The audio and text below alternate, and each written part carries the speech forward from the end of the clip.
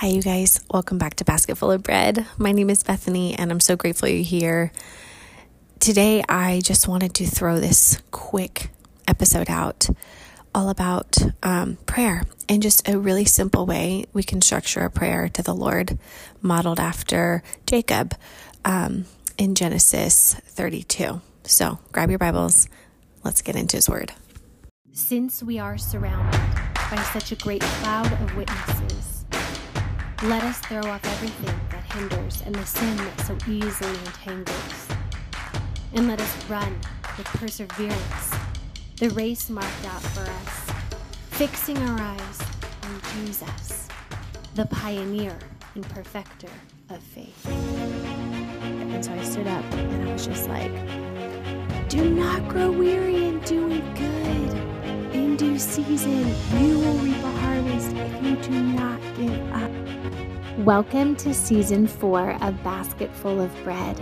It is my joy and purpose to hold your weary arms up by the power of the Holy Spirit as we wrestle against spiritual wickedness in the high places. Together, we are going to stand firm in the secret place where our King Creator will encourage and spur us on with His resurrecting power and mighty word.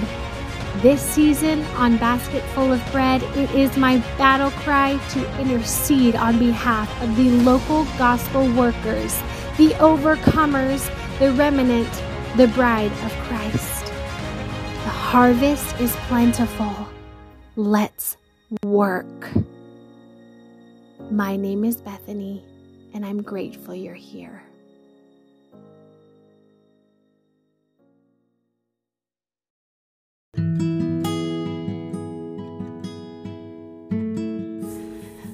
This is going to be kind of out of context because I don't want to spend a lot of time on the actual backstory in this specific episode. If you go back through the podcast, you know I've talked about Jacob and his story at great length. His family, Jacob's specific story of wrestling with the Lord. You guys know this is a cornerstone for my last couple of years. But I just want to kind of focus on the way he prayed to the Lord when he was kind of squished into a rock and a hard place here, knowing that he was going to have an encounter with Esau, and not knowing Esau, his brother, not knowing how that was going to go. As you may or may not know, Esau and Jacob had a very estranged relationship. Last he saw him, Esau was going to kill him because Jacob had deceived him and tricked him out of his birthright blessing.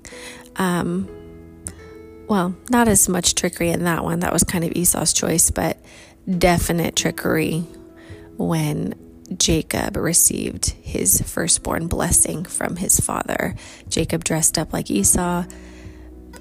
His father Isaac was super blind and believed. And this was all kind of orchestrated by Jacob's mother.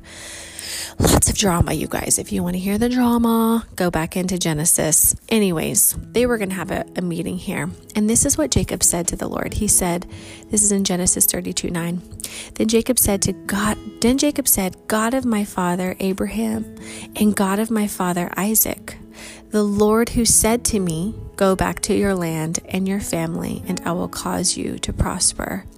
All right, so you know that Jacob had already had an encounter with the Lord, a couple encounters actually, and was already aware of who God was and was already in a relationship with him to a certain degree.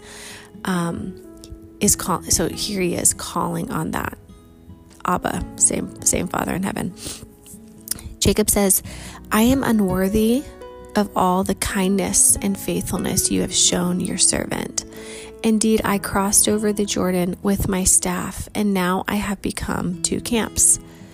Please rescue me from my brother Esau, for I am afraid of him. Otherwise, he may come and attack me, the mothers and their children. You have said, I will cause you to prosper, and I will make your offspring like the sand of the sea, too numerous to be counted. Okay, I'm going to stop there. So here's this moment with the Lord, and Jacob has finally come to the end of himself if you go back and you read what was taking place, the verses leading up to this, the chapters leading up to this, it's taken Jacob a long time to be humbled. But here's the structure that I want to bullet point out for us, and I'm going to leave it also in the show notes so that in your own prayer life, you could use it loosely to talk with the Lord. Jacob calls on the name of the Lord. He calls on God in heaven. And he says, "It's me." He opens this prayer up by saying, I guess by referencing of God's faithfulness already, or an encounter he's already had with the Lord. But he's coming from a place of humility. And so that was the first thing that I wrote down, was just like humility. He's saying he's unworthy. When we come to the Lord, and this is all throughout Scripture, what God loves, in, I think it's 1st or 2nd Peter, it says that when we humble ourselves under his mighty hand, he will lift us up. I will put that in the show notes. It's coming under him with humility. And so sometimes it takes us a long time to get to that place, and that's okay. Sometimes we can't, we can't come humbly because we don't even realize where the pride is. So in that case, we say, "Lord, search my heart," in the beginning. But if we can come with a humble heart and just saying, like, "I am just not worthy, Father, of your kindness and your faithfulness that you've shown to me. Like, let me count the ways. And let me just look back. Let me think back to what you've done, how you've resurrected Juniper when, everyone said like she wasn't going to make it, or how you've resurrected my marriage when I didn't know if it was going to make it. Hallelujah. Praise the Lord." You just recount those ways. Start to list off the ways that he's been faithful. And then I'm telling you what, that humility is going to flow, because you're like, whoa, his hand has been with me this whole time. And then it's the please help me. So one, you're just coming with gratitude, humility, and then it's please rescue me. Please help me. Our help comes from the Lord. That's in Psalms 121, I think 2. My help comes from the Lord. Please rescue me, recognizing that we need him every single hour. So we ask him for help, whatever that area is that we need help in. And then he says, "I am blank." He says, "I am afraid." And so there you're acknowledging really what that is sin, fear, to be afraid, or it's a stronghold, because fear is not of God. And so if we see like, wow, my feeling about this is fear, then I already know, like, we need to bind that in Jesus' name. And let's see what you have said. So then Jacob references, "You said." So in my mind, I'm saying, if I'm afraid of whatever it is that, I'm not going to see Juniper walking and leaping and praising him because I'm afraid, I know that's not of God. And then I can say, well, you said in your word that perfect love casts out fear. And so we just bind fear in Jesus' name, and we release power, love, and a sound mind. Because when you reference whatever he says over a situation, you're releasing the word over sin and death. You're releasing the word over the enemy's schemes. And there's so much power, you guys, in the spiritual places when you speak out his word. So Jacob says, "You said I will." And then he says the promise that, Jacob would be prosperous and all of that. And so you might even go a step further after releasing God's word about what he says about a situation from the Bible. Make sure you say that part, because that's really important. But then look at your life and see, where has God been very specific with you about plans for your life? Where has he said, this is your time. This is what I want to work out in you.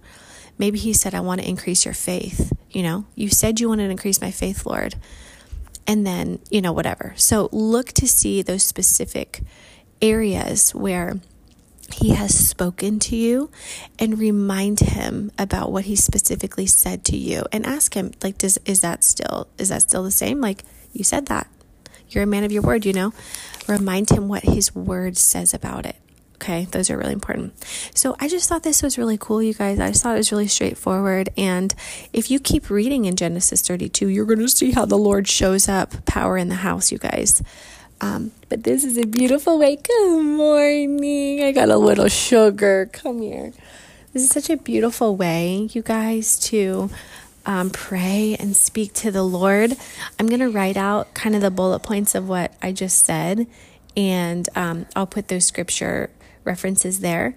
But a really beautiful way to know what God says about a certain stronghold, or I'm afraid, fear, a lack of faith, whatever, is to consult. You guys remember that list of 17 strongholds and their manifestations that I put out there. So I'll re-reference that because it's just such an easy way to kind of like attach a scripture to a place that the enemy's trying to take you down. It's being tactical. And so that's what our desire is to be tactical in our prayer so that we can recognize the schemes of the enemy and ask for help from a place of humility and a place of just reverence. And then use God's word, use that sword, yield it, and swing it around and get the word impressed into these situations where it feels like you're going to be overcome.